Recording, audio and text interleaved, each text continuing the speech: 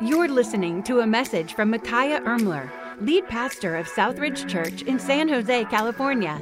This week's awesome message will start in a few seconds, but first, we hope you will stay connected with Southridge by liking us on Facebook or by following us on Instagram and Twitter. Search for the handle @Southridge Now and click the follow button so you can receive uplifting, encouraging content right in your feed. Thanks again for listening. And now, here is Pastor Micaiah.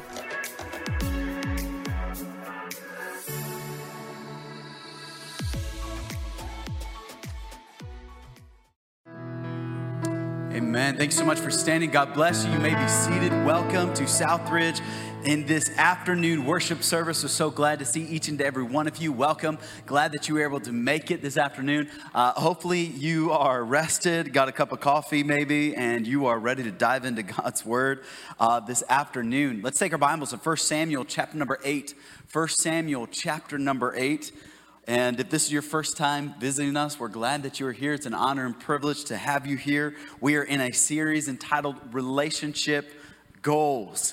And I think everybody here has a goal for their relationship. Your goal may be simply this: to go on a date. It may be to not spend another Friday evening alone. I don't know what your goal is. It could be that, hey, I'm going to take my spouse onto that dream vacation. But we all have a goal for our relationships, where we want them to be, where we want them to go. We're looking at some type of goal. But here's the question: who gets to decide your relationship goals? Because what I find nowadays is that we're kind of copying one another. We're kind of following somebody else's story. Quite literally, we're following somebody else's IG story and saying, well, that's what their relationship's doing, so that's what we got to do. Oh, that's a restaurant they went to, so we got to go there. Oh, that's the vacation they took, so guess what? We got to take that vacation. Oh, his woman looks like that, so guess what, babe? You got to look like that. Hey, her man has a whole lot of abs, so you're just one big ab, and so like you need to be like that, you know? And we're setting goals for the relationship that are somebody else's goals.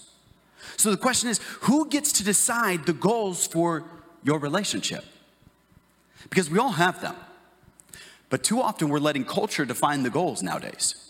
We're letting culture influence the relationships.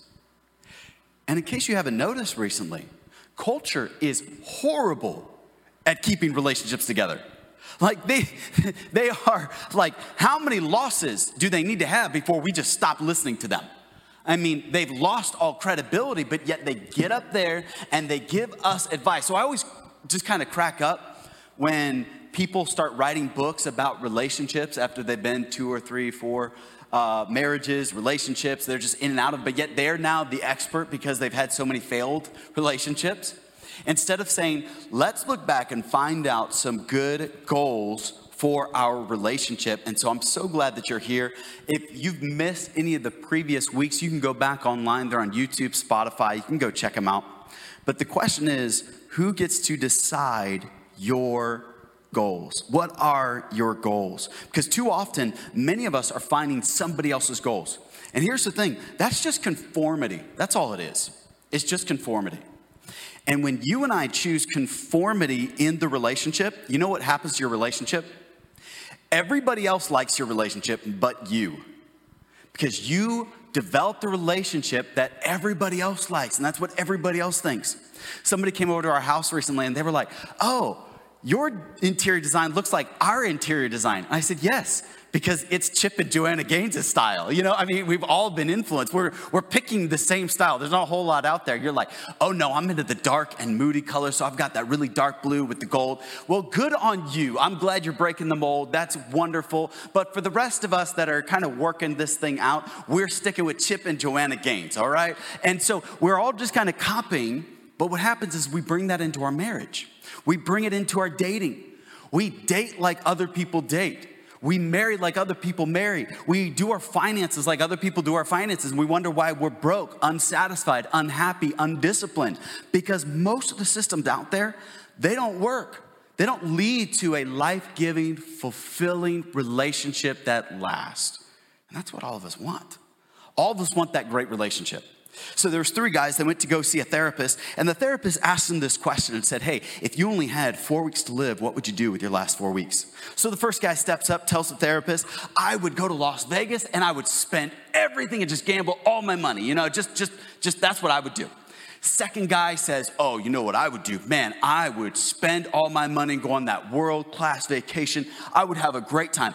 The third guy walks up, tells the therapist, I'd move in with my mother-in-law because that'd be the 4 longest weeks of my life.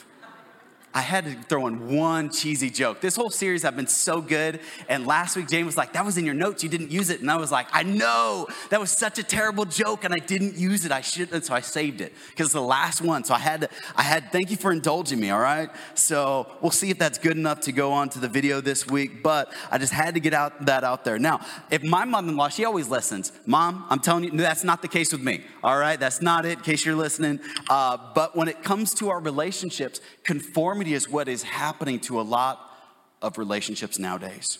And I want you to see how this plays out in the Old Testament. If you have a Bible, take it to 1 Samuel chapter number 8. 1 Samuel chapter number 8. And I pray that this message is a help and encouragement. We're going to hit it from a different approach. 1 Samuel chapter number 8. Let's begin in verse number 1. And then we're going to kind of dive into this passage. We'll do a Bible study out of here, and then we'll make some application towards the end. Verse number 1, if you're there, here's what the word of God says. Now it came to pass when Samuel was old that he made his sons judges over Israel. The name of his firstborn was Joel, and the name of his second Abijah.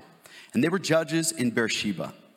But his sons did not walk in his ways. They turned aside after dishonest gain, took bribes, and perverted justice. Then all the elders of Israel gathered together and came to Samuel at Ramah.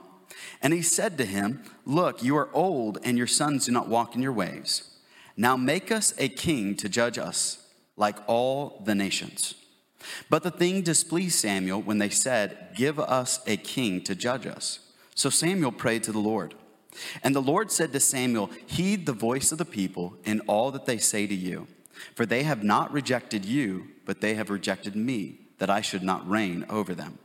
According to all the works which they have done since the day that I brought them up out of Egypt, even to this day, with which they have forsaken me and served other gods. So they are doing to you also. Now therefore, heed their voice, however. You shall solemnly forewarn them and show them the behavior of the king who will reign over them. So Samuel told all the words of the Lord to the people who asked for a king. Here's a passage of scripture. Israel had gone through a period called Judges. They didn't have a king. God was their king, their ruling monarch, but there would be judges who'd bring some order. And there's a book entitled Judges. So you would have Gideon, probably the most notable and famous of the judges. And you had Sisera, you had other judges that would rise up and help to deal with Israel's enemies. You had Samson was a famous judge. And so these were the judges that we saw. Well, in this day and age, you had Samuel was kind of the leader of the nation of Israel.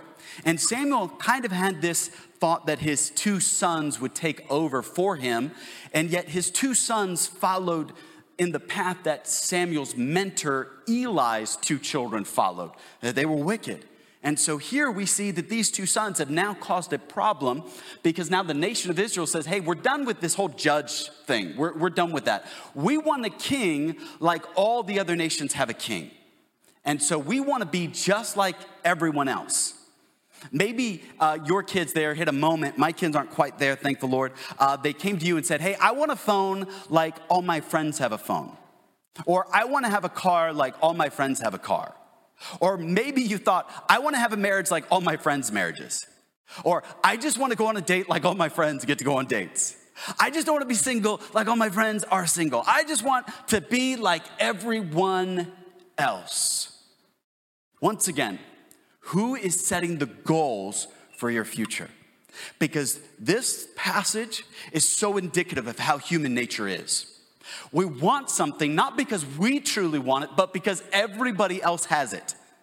It's simply that, oh, that thing must be famous or that thing must be desirable because everybody else wants it. Everybody else tells me we should have it. Everybody else tells us we should do it. A couple of friends, I had some friends in college. They went and they were on the basketball team. They were traveling, and they made a video because they were on tour, and they stopped in a mall. They went to a mall, and malls back in the day, Falco Mall, I think, had this before they tore it down and built apartments on top of it. They had trees that were in the mall. You know, it was kind of cool thing as you're walking through the mall, they put a tree. And this mall obviously had a tree that had been pulled out. So the whole basketball team's walking through, and they're up above, and they're looking down. And so what they started to do is they said, I wonder if we can draw a crowd by pointing at the dirt and saying, ooh, did you see it move? So the basketball team has surrounded this balcony looking down, and they're saying, oh, look, it's growing. Something's happening. This basketball team of maybe 15 or 16 guys pointing at the ground started to draw a bigger and bigger and bigger crowd. And then it wasn't just the basketball team that was saying, ooh, I saw it move, something's happening. Perfectly good strangers were walking up and saying, yes, I saw it too. Yes, it really is. Because that's what human nature does. Human nature follows the peer pressure. Human nature will trick ourselves into seeing things or thinking the way that everybody else thinks, even though their way of seeing and thinking is broken. So God does something interesting in this passage. God tells Samuel, they haven't rejected you. Samuel made it all about him. He thought, oh, the people, they've rejected me. And God says, no, they have not rejected you. They've actually rejected me from being their king. You see, Israel was supposed to be an example to all the other nations that they didn't need a king because they had God to be their king. The perfect ruler and reigner, the perfect one, the one that could solve the problems, the one that could rule justly, the one that was fair and wise and good. But instead, they wanted a man. And here's what's amazing. What was their reasoning behind? What was their argument? We just want to be like everybody else. I'm afraid that too often, that's what we do in our relationships. Some of us will buy cars that we can't afford because we want to have the look and style that everybody else thinks, oh man, look at them. Or we want to go and do things that we say, well, we're just trying to please and impress them. And it has nothing to do with the actual developing and growing the relationship. We're doing it all for somebody else. And if your strongest argument for why you're doing it is because somebody else is doing it, that doesn't hold water. That argument's not going to help your relationship grow and thrive. So what does God do? Verse number 5, we see, and God said to him, look, you are old, and the sons do not walk in your ways. Now make us a king to judge us like all the nations. Here's what's so funny. God gave them a new beginning. The Israelite nation was given a new beginning. But what did they do with their new beginning? They decided to repeat old mistakes. God will give you and I new beginnings, but yet you and I too often will fall for the trap and repeat old mistakes. God in this series, may have reignited some passions in the relationship. Remember how we said last week that God would give you new passion for the same person? And maybe you felt as you were in your prayer time, your devotions, that God was rekindling some things between you and your spouse. And all of a sudden you feel like, man, this is a great new start. But then later on in the week, you already fell back into some bad habits, fell back into some patterns of arguing, fell back into some ways of critiquing. And you're thinking, man, God gave us a fresh start last week, but here we already are back to making the old mistakes. And that's what Israel's doing. They're a new nation. And already they're like, oh, we want to do this just because everybody else is doing this. And that's what happens in a relationship all too often. We fall back into the same patterns. We fall back into the same ways of thinking, the same ways of doing things. So we see that God gave them a new beginning, but they decided to repeat old mistakes. You see, they said, I want what I want, even if I don't know what I really want. They didn't know what they actually wanted, is the reality of it. You ever been there? You go into Baskin Robbins, 31 flavors, and then you get there, and you're like, oh, I don't know what I want. I'm just going to sample a couple things. I still don't know what I want. That's what culture is today. I don't really know what I'm looking for in a spouse. I don't really know what I'm looking for in a husband. So let's just try this thing out. Let's just test drive this. And then people become disposable. Well, that didn't really work out, so just who cares? I'll move on to the next person, and I'll mess up their life, or I'll mess up her life or his life, and I'll just keep doing this. So we have this trail of broken hearts. People disappointed, disgruntled, upset because the way that we do relationships nowadays is just through an app, swipe left, swipe right. And we wonder why so many people are just sitting back and saying, marriage? Like, it's hard enough to go on a date now to be in a committed relationship. I don't know if I can handle the stress and anxiety and the panic. Are you kidding me? Oh my goodness, it's so hard. It's so awkward. It's so tough. And then they say, no, I'll pass on it. So the nation of Israel, they said, man, we really want this king. We really want this. Did your kids ever do this? They really want something? We were driving back from San Diego. My wife's family's in San Diego, driving back, and we were going to stop by Porto's Bakery. Anybody ever been to Porto's Bakery? Best place in Southern California. If you had the chance, stop by Porto's Bakery. It's amazing. It is worth the carbs. Just eat it. Your tummy will thank you later. It's so delicious. So we pulled up to Porto's just as the lady flipped the sign to close. And it was one of those moments where you almost want to pretend you have a gun or something to rob them for their cheese rolls. That's the best, the little cheese rolls. And she closed, and it's like you pound on the door. I held up Cain, look at this cute little kid, You wouldn't say no to a baby, would you? Actually, I don't even think we had Cain. I don't know who I held up. Maybe it was Jane or something. Like, please, And then they said, no, you still can't have our cheese rolls. No, and ate one in front of me. No, they didn't. But then we pulled up on our phone. There was a great donut shop at Universal City Walk, just right around the block. So we go there, we go to this donut shop. Typically, there's a line out the door of this donut shop. We beat it just in time. And there's my son, Austin. And Austin's looking at all the donuts. And taking a little kid to a donut store is like the best thing. And they just see all these donuts, and they're all excited to get a donut. And then he picks one, and it's a giant donut, and it's got this red frosting on it. And he's like, I want that one. And the janitor are like, no, you don't want that one. He's like, yes, I do want that one. As a matter of fact, I want it more now because you said I can't have it. We said, you're not going to like that. I'm telling you right now, pick a different donut. He's like, no, I want it. I want it so bad. It's my favorite. And kids always do that. Oh, it's my favorite. I got to have this donut. We're like, you got to have it? Yes, I got to have it. It's like Cold Stone Creamery. I got to have it, And he's like, I just need it. It's not like it, love it. I got to have it. It's kind of savage. And so we give him the donut. We're like, okay, we're going to step back. What he did not know was this donut's red frosting is actually what candy? Yes. Yeah, it's this red peppery candy that was spicy. It's the hot tamale frosting. He bites into that and he's like, oh, this is so gross. We were like, we told you, but you got to eat it now, buddy. You picked what you picked. You said you wanted it, but once you got it, it wasn't what you wanted. And this is what can happen in a relationship. You say, oh, I really want this. I really want that. And then you get and you're like, oh, this is not at all what I want. I didn't want hot tamale frosting. Like, who wants hot tamale frosting on a donut? Like, that's just, there's another church for people like that, all right? We'll just say that, okay? All right? And it's like, what decisions this child is making. But yet we do the same thing. We pray, oh, God, please let me have this. Please give me this. And God's like, I know better. I know better for you. Because why? God created you. He created the desires, the likes, the dislikes. He designed you. He knows what's perfect for you. But yet you and I sometimes are like my son Austin. It's like, but I really want a hot tamale frosted donut. Like, yes. And we trick ourselves into believing we enjoy it. And we trick ourselves into thinking that this is better than it really is. Then we wonder why we're so disappointed. You see, not only we see that God gave them the new beginning, but they decided to repeat old mistakes. God gave them what they wanted to show them it's not what they needed. God gave them what they wanted to show them it's not what they needed. Because there was no other way Israel was going to learn.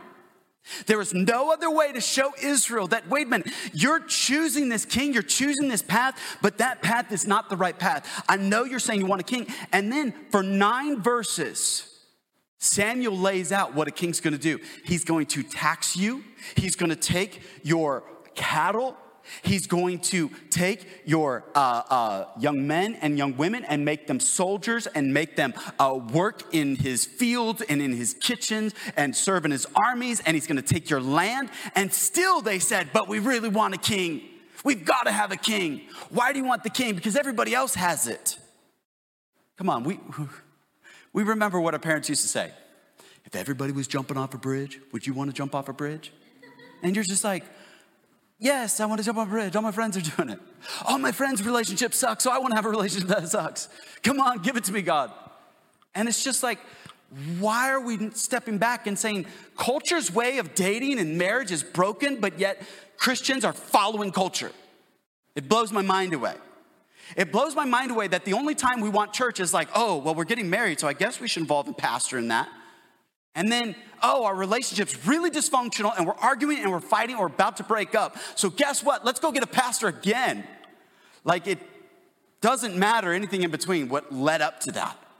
It's just like, hey, just fix this. And if you don't fix it, you're a bad pastor. You couldn't save this marriage that I've totally treated her like trash. I haven't respected her boundaries. And yet the pastor couldn't fix it. So it's really his fault. Wait a minute. You said you wanted this. You said you needed this. You said you had to have it. And finally, God says, okay, the only way I can help you is by giving it to you. I sat down with a wise pastor about 2 years ago, and he said, experience is the best teacher. And then he finished the sentence. And he said, for those who will learn no other way.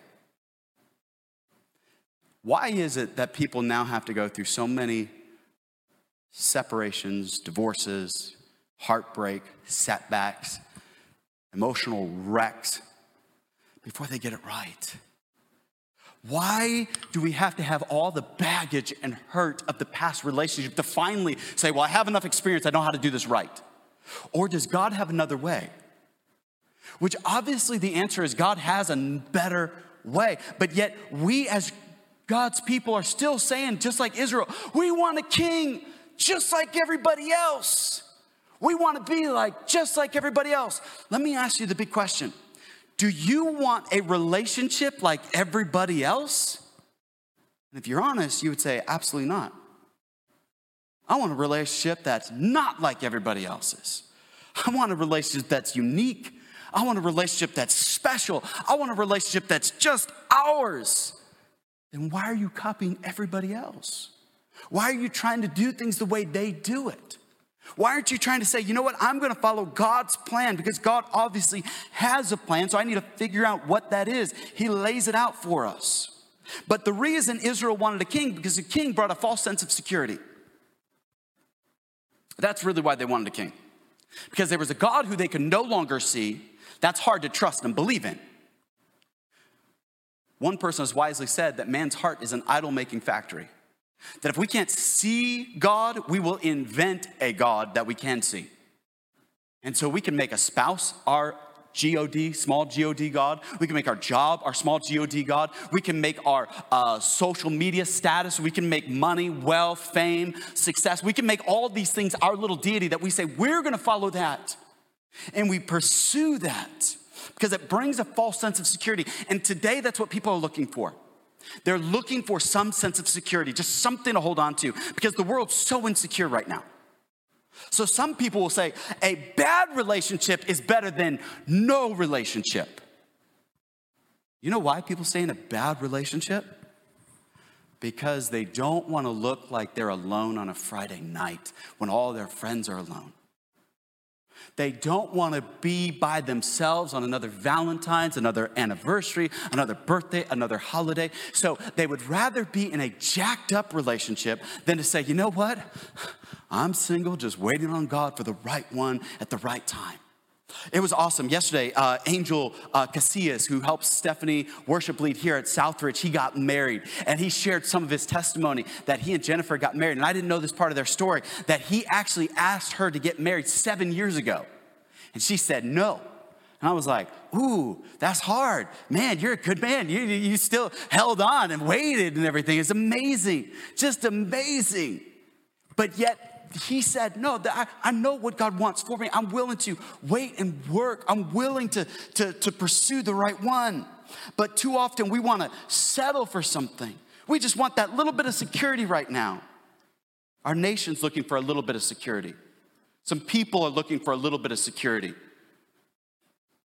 I don't want to get off topic too much. But government's not our security. It's never going to be there. Get the vaccine if you want the vaccine. The vaccine's not going to be our security. You can say, well, church is going to be my security. Church cannot be your security. God and God alone is our security.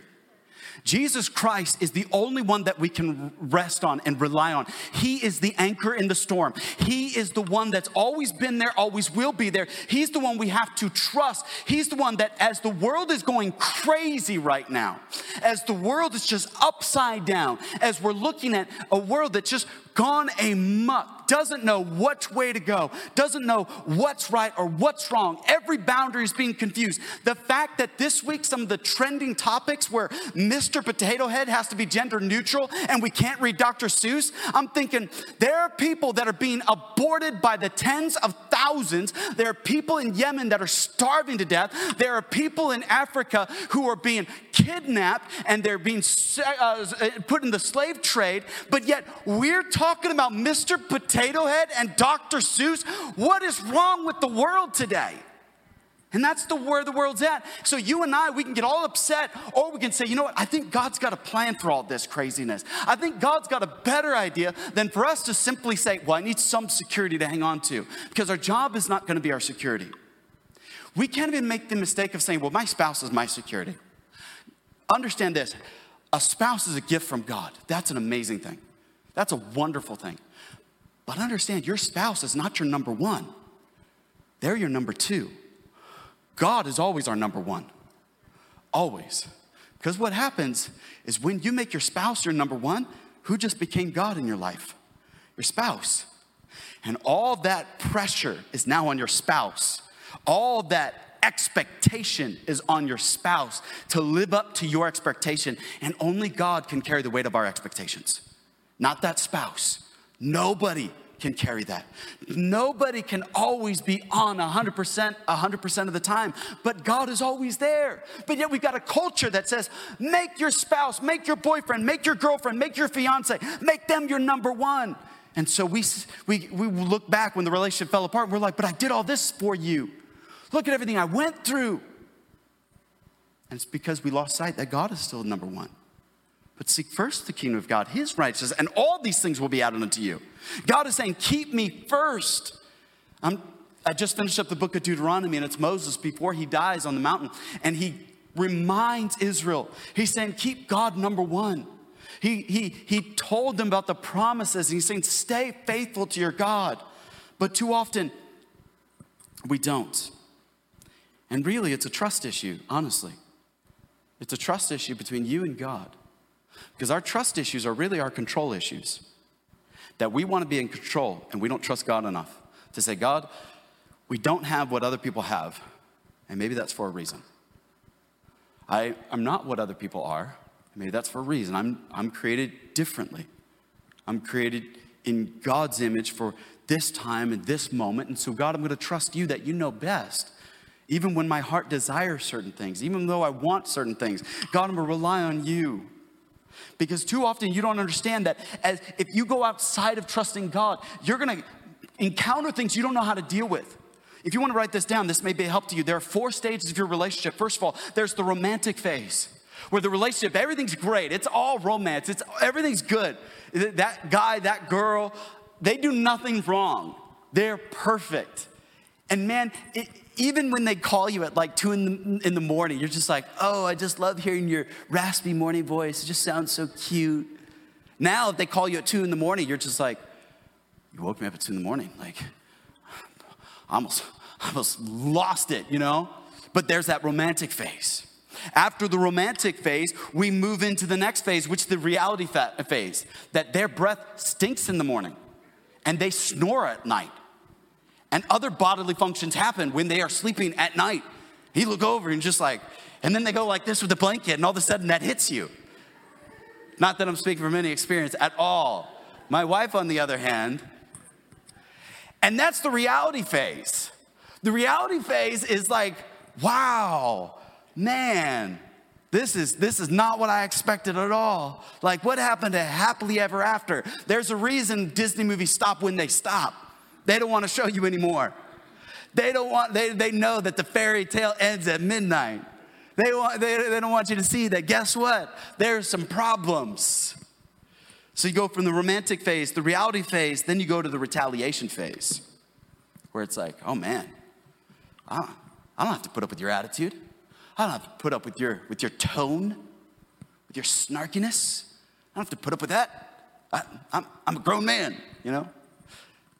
And then we finally go into the phase where it's the rejection phase. That's standard, par for the course for most relationships. We laugh because we know it's true. But that's not God's way of doing it. That's culture's way. And culture says, once you leave the romantic phase, then just jump into another relationship so you can quickly get to that romantic phase again. So you can feel the butterflies, so you can feel the jitters again, so you can just get that endorphin hit again. So just keep hopping from relationship to relationship like that. That's not God's plan. And that's what Israel wanted. They just want, hey, we just want to have what everybody else has so we can feel like everybody else. But then we see in verse number 7, the Lord said to Samuel, heed the voice of the people and all that they say to you, for they have not rejected you. They have rejected me. They got what they wanted and gave up what they had. They gave up God.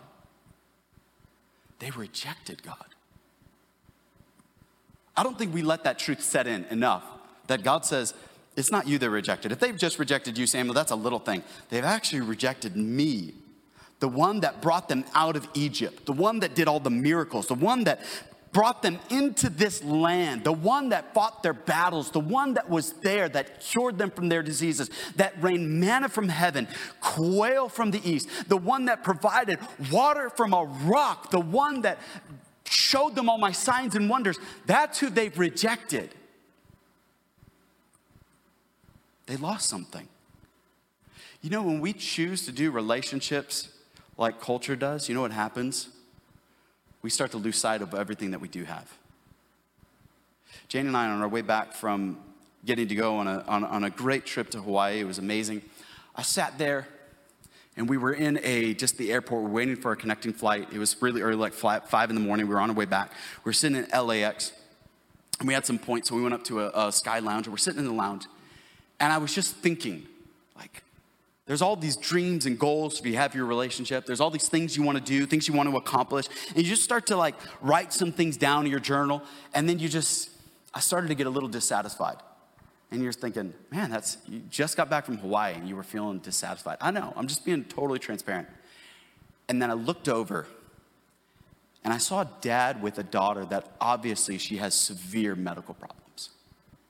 Feeding tube in the nose, early in the morning, it's 5 in the morning. You could tell she had developmental delays. She was probably 10 years old, but she had the body of maybe a 4 or 5-year-old girl. You could tell there's been some difficult days. But here was a dad just sitting there in the Delta Lounge with this girl. And he said, you want to have some Cheerios? And I'm just watching this. And he hands her his iPad. And this girl was so happy. She was just sitting there. She was so happy. This is a trip with her dad. You could tell she was either maybe at Cedars-Sinai Hospital in LA. There's been some serious things, just sitting there.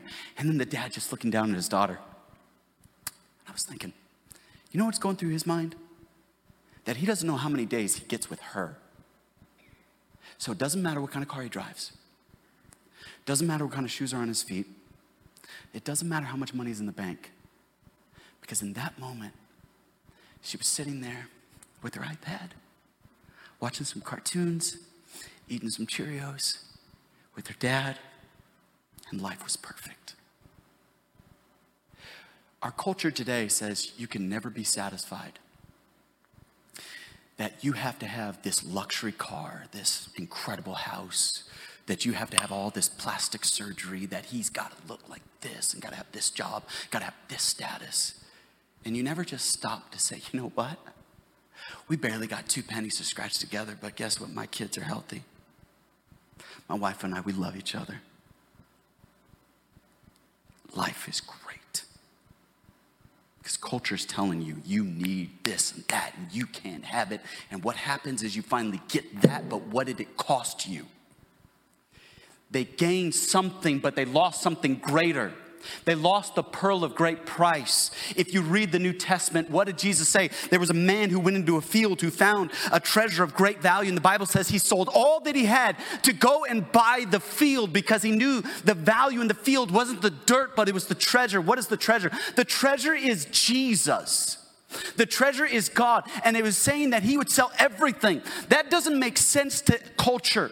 Culture doesn't understand that why you would sacrifice everything for your wife to say, hey, I'm going to have a strong marriage. They don't understand why you say, hey, I don't do business trips with a member of the opposite sex alone. They won't understand understand where you say, hey, I don't just take a cab back from a trip after the bar with somebody that's not my spouse. I don't just do this because I want a relationship with that person. And guess what? With that person, I can have a great life. I don't need all the thrills because God gave me this person. There's happiness here. And culture's never going to understand it because culture's constantly asking for a king. They're constantly asking for something else. They're never satisfied. They're never content. And it's crept into the church where the church now says, oh, my wife has to look like this. My husband has to look like this. It has to be like this. And I'm not satisfied with my children. And I'm telling you, thank God that your children are with you. They're alive and they're healthy because there are some people here, they're not as blessed as you are.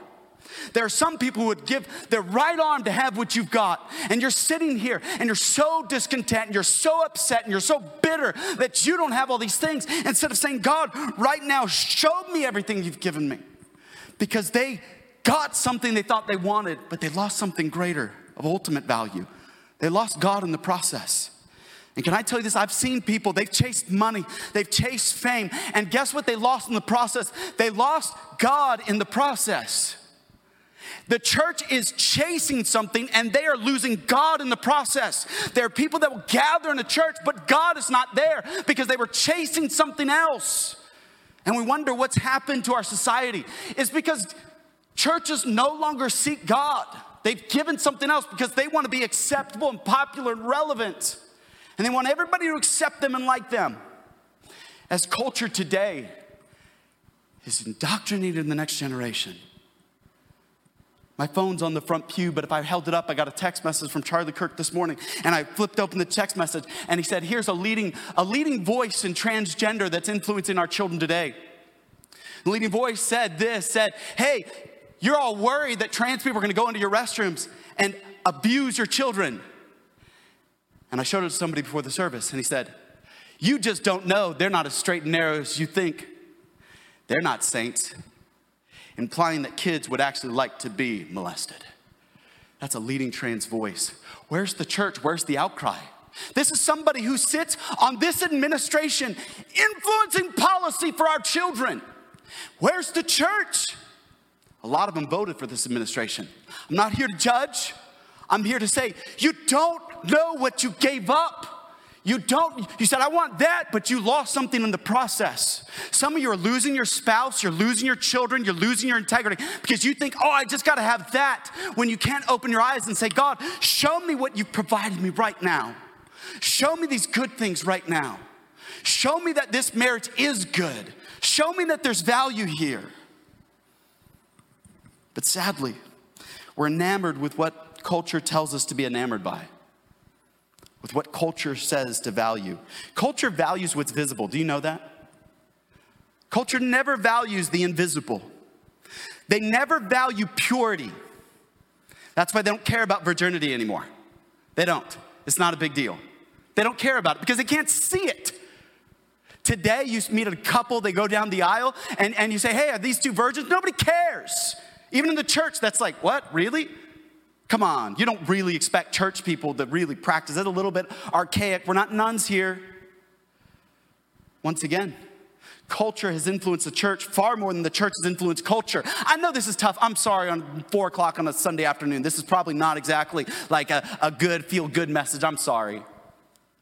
But we're looking at a world, and if we don't stop and say, we have to stop the madness and say we're chasing kings, and we're settling for garbage in our relationships.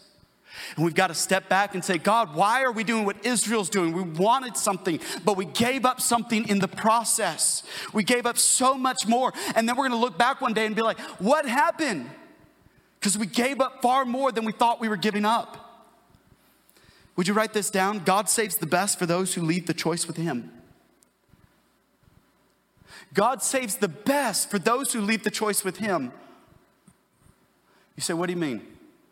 This is actually an old Jim Elliot quote, famous missionary who died as a martyr trying to witness to the Auca Indians in South America. He was speared to death, never got to lead one soul to Christ. But the very man who put a spear right through Jim Elliot was won to Christ by Jim Elliot's wife. But Jim Elliot at Wheaton College wrote this quote, God gives the best for those who leave the choice with him. You say, what are you talking about? Did you know, if we back up, and this is why it's so important for Christians to be in their Bible. I'm woefully disappointed by how little we know about the Bible. That's why if you say, hey, why do we cover so many Bible passages? Because it's so important that you and I have an understanding that you can't just cherry pick passages. You need to dive deep because God knew Israel needed a king. Do you know that? God wanted Israel to one day have a king. Do you know that? As a matter of fact, in Deuteronomy, this is several books prior. This is hundreds of years. This is generations before. God made allowances that Israel would indeed one day have a king. Let me read the passage. It's Deuteronomy 17. When you come into the land which the Lord your God has given you and possess it and dwell in it and say, I will set a king over me like the nations that are around me. God knew exactly what they were going to do. God said this, you shall surely set a king over you whom the Lord your God chooses. God said, I know you're going to choose a king, but leave the choice with me. Let me choose who that king is. What did they pick? They picked Saul. Why? Head and shoulders above everybody else. This dude is the biggest, baddest, toughest, most muscular, good-looking dude.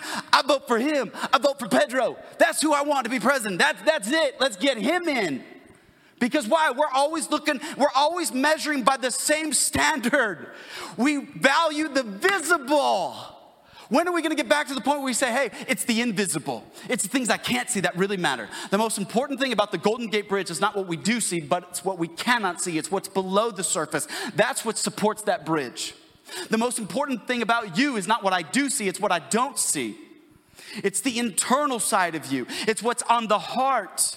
And this was always man's problem. After Saul was rejected from being king, Samuel goes to anoint the next king. And does he start with David? No. He starts with Eliab, David's older brother. Because why? He said, hey, he's very tall, very handsome, good looking dude. Let's pick him. What's he doing? He's making the same mistake with Saul. And then God has to remind him, hey, don't look on the outward. For man looks on the outward, but God looks on the heart. God looks at those other things. This is why when you're jumping into a relationship, it takes time for you to finally get to where you can see the invisible things.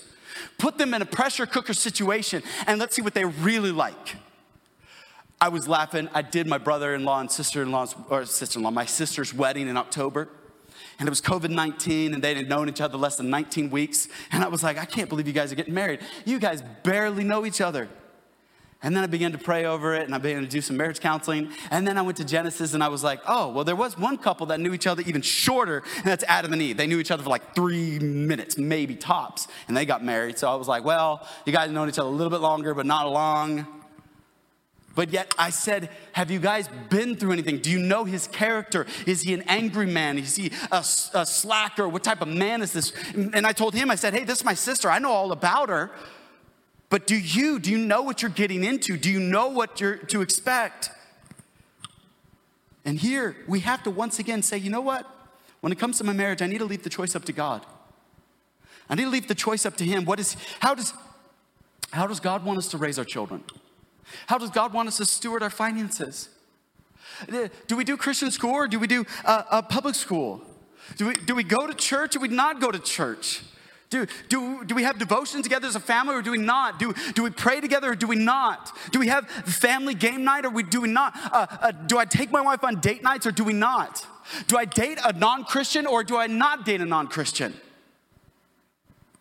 Do I sleep around or do I not sleep around? Do I get wasted with people who aren't Christian or not wasted? What am I supposed to do? And we come back to these decisions and we wrestle with these things. And I'm not here to judge. I'm just here to say, God gives us an answer for these things. Some you will like, some you will dislike. But remember, God leaves the best for those who leave the choice to him. God wants to give you his best. He created you. He designed you. And he can bring into that wonderful relationship that you want. But you've got to trust him. But so far today, we have so few people that really trust God.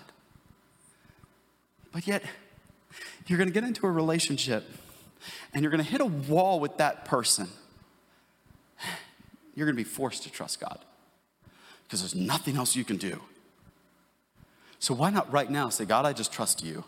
This is intense. This is hard. Jane and I watched all of our friends get married way before us, years before us, and we're so frustrated.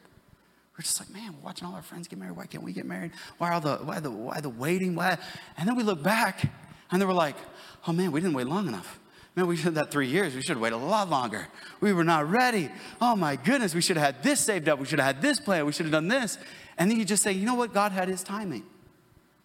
God had his perfect timing. So you can rush the process and be like, man, I just want this now. I just really got to have this, but then you're going to miss out on something because here's what you really want. The next few minutes, I want you to write this down if you're taking notes. You want this in your relationship, and it's 3 words. You want deeper, fuller, fewer. That's what you want. I need to illustrate this because it's going to take just a minute just to show this to you. Sorry, huge stage over here. Because here's what you're wanting with your relationships. I want to make sure everybody can see it. I want to do a little visual. Because culture today, the way it does relationships, is backwards. It's not the same. The way culture does relationships is so foreign, and it's just right into culture. The way all relationships work it's like everyone, someone, no one, you're one, okay? And here's how relationships kind of work, all right? It's this inverted triangle. You say, what do you mean?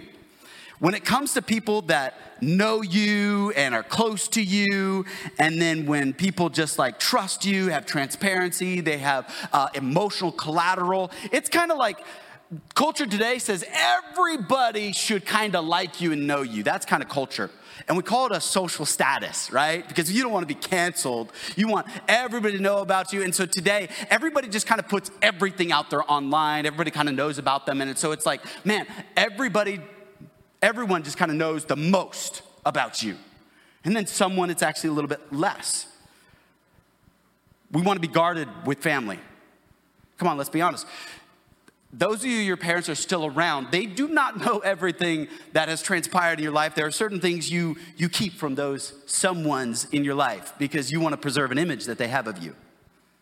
Could be your boyfriend. And then there's like the nobodies. These are just people that, let me be frank, I've not been to a bar, but there are people that'll go to a bar because they know they can just share anything with the bartender, and guess what? He ain't gonna say nothing because he knows none of your friends, none of your family, and he's just a nobody. I don't go to a bar, I go to a barber, okay? He's not allowed to come to our church. I told him this. I witnessed to him. I was like, you always have to go to another church, bro. I share weights and just kidding. But it's like, there's that nobody. You're just like, hey, we're not gonna follow each other on social media. We ain't gonna, and then there's that you're one. And culture today, they know the least. You say, how do we know this is true? The statistics right now of what's coming out of COVID-19 and the couples of what they're finding out about their spouse is blowing people away. They're finding that the dude's got a whole nother family somewhere. Like he has a whole nother life that he's just created during COVID, and all of a sudden it comes out. One guy, this is why it's good and bad if you're good with technology, forgot that his phone's hooked up to his laptop and he's in one room on his phone texting. His wife's on his laptop and the text is coming up on the screen as he's texting his girl on the side and his wife's working on the laptop. Yeah, this stuff just kind of comes out because that's the way culture kind of does it.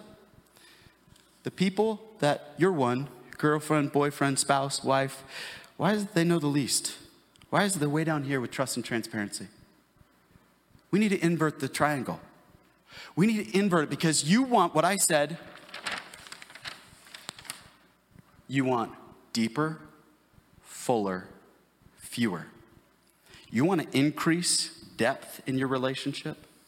You want to increase trust in your relationship.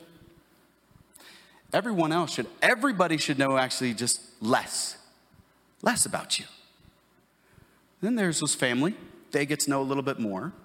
Or you could switch it. You could say, man, no one. I just put this in there. It's more fun. You could cross it out if you don't want that. But your one, your wife, your husband, your boyfriend, your girlfriend, if you want to build a deep, strong connection, they should know the most about you. And then they should know that, guess what? Everybody else actually knows less. There are things that I know about Jane that her parents don't know right now. Our children don't know. Our church doesn't know. It's just between her and I.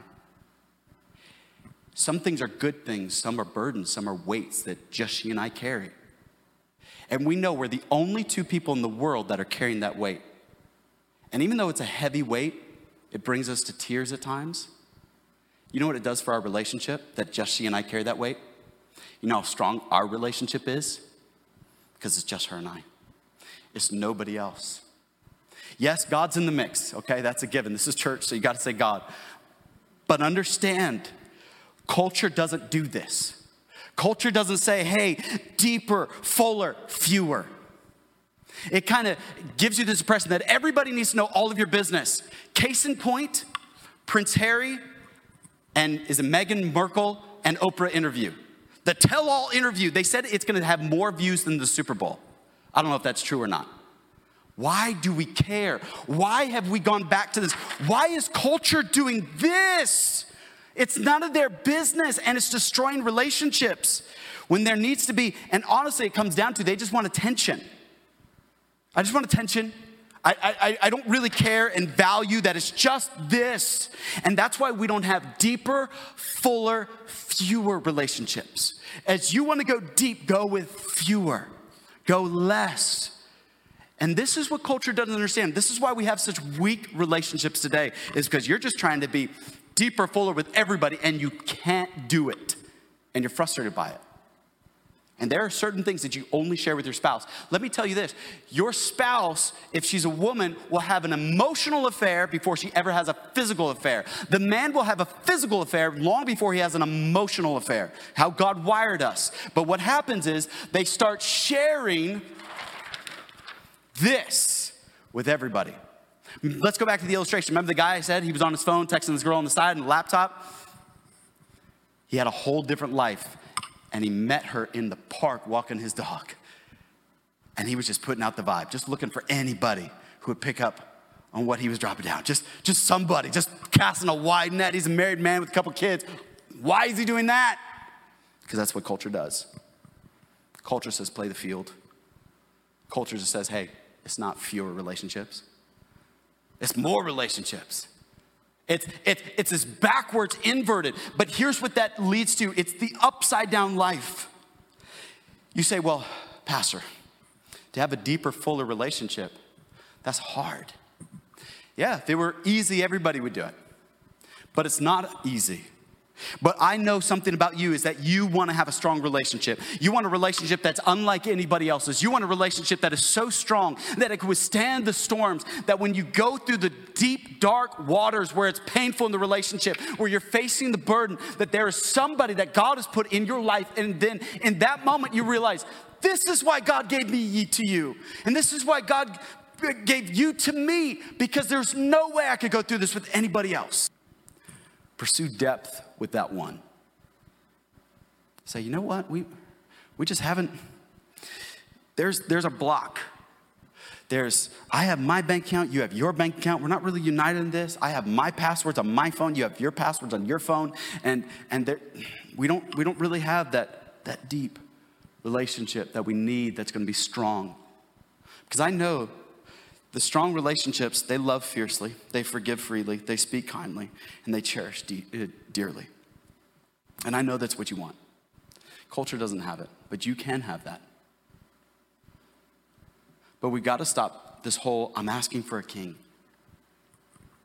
Worship team, I'm going to invite you back up on the platform. I've gone over my time, I apologize.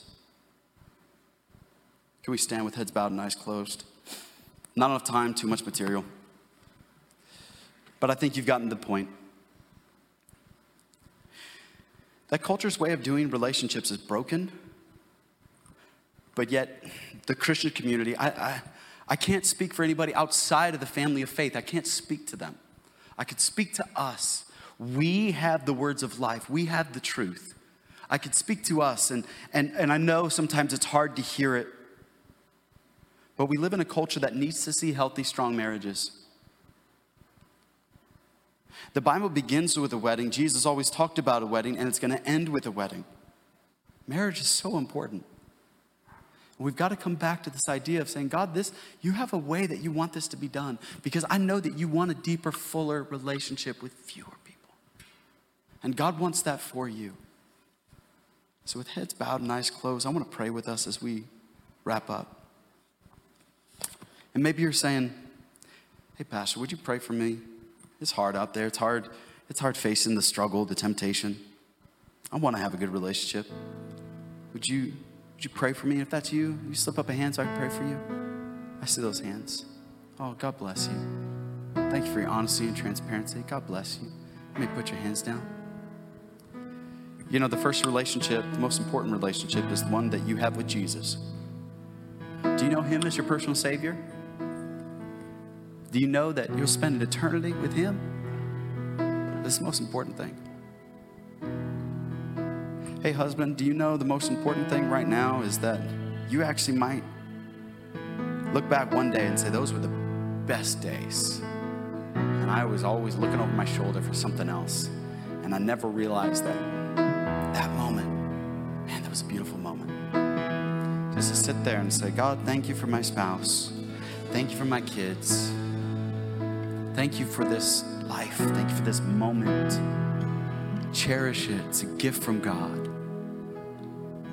We're going to sing and worship with one last song. And as our custom is, we're going to open up the altar. And if you want to come pray at the altar, you want to make an altar right there at your seat, I invite you just to spend some time with the Lord, seeking him. Maybe you're going to rededicate your relationship, your marriage. Maybe you're going to say, you know what, Lord, we're going to put you first. I'm going to pursue you passionately. God, I don't have a man or a woman to pursue, so right now I'm going to pursue you. And I'm going to find some friends, and we're going to pursue you together. I'm going to get into a good life group, and we're going to figure this thing out, how that we can stay pure, we can honor what God has told us in his word, and how we can live right. God has that for you. And let there be a generation that says, you know what? We're not giving up on this idea of what a godly marriage can look like, because God gives the best for those who leave the choice with him. Amen. Heavenly Father, I thank you so much. God, you're so good. You're so good to us to let us worship you on a Sunday afternoon with the sun shining. God, there's so many good things. I know the world's crazy and it's upside down, and it seems like Satan is just flaunting all his evil everywhere. But God, we know that you are ruling and reigning. Nothing happens without your notice, without your influence. And so God, we thank you. We thank you that there is still a light set on a hill that shines bright. I thank you for the people of Southridge Church who boldly say that we will pursue you. We will share the gospel. We will not be silent. There's too many marriages that are falling apart. There's too many relationships dealing with hurt and baggage for us to be silent about this. That we must speak the truth. So Father, help us in this moment. Be with those that they're under the social pressure to give up their purity, to be like everybody else, to just walk away from their Christian values, to just continue to follow culture and to suffer the same fate, the same broken hearts, the same travesties that we're seeing in this world, God. Help them to seek a new path. Help them to seek you. Help them to delight in you, because you created them. You made them. We pray this in Jesus' name. Amen. The altar is open. You can come forward.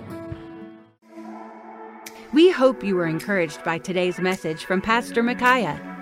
If it was a blessing to you, don't forget to share it with a friend or family member this week. If you have any questions, we'd love to hear them. Get in touch with us by visiting southridgesanjose.com/connect. Again, that's southridgesanjose.com/connect.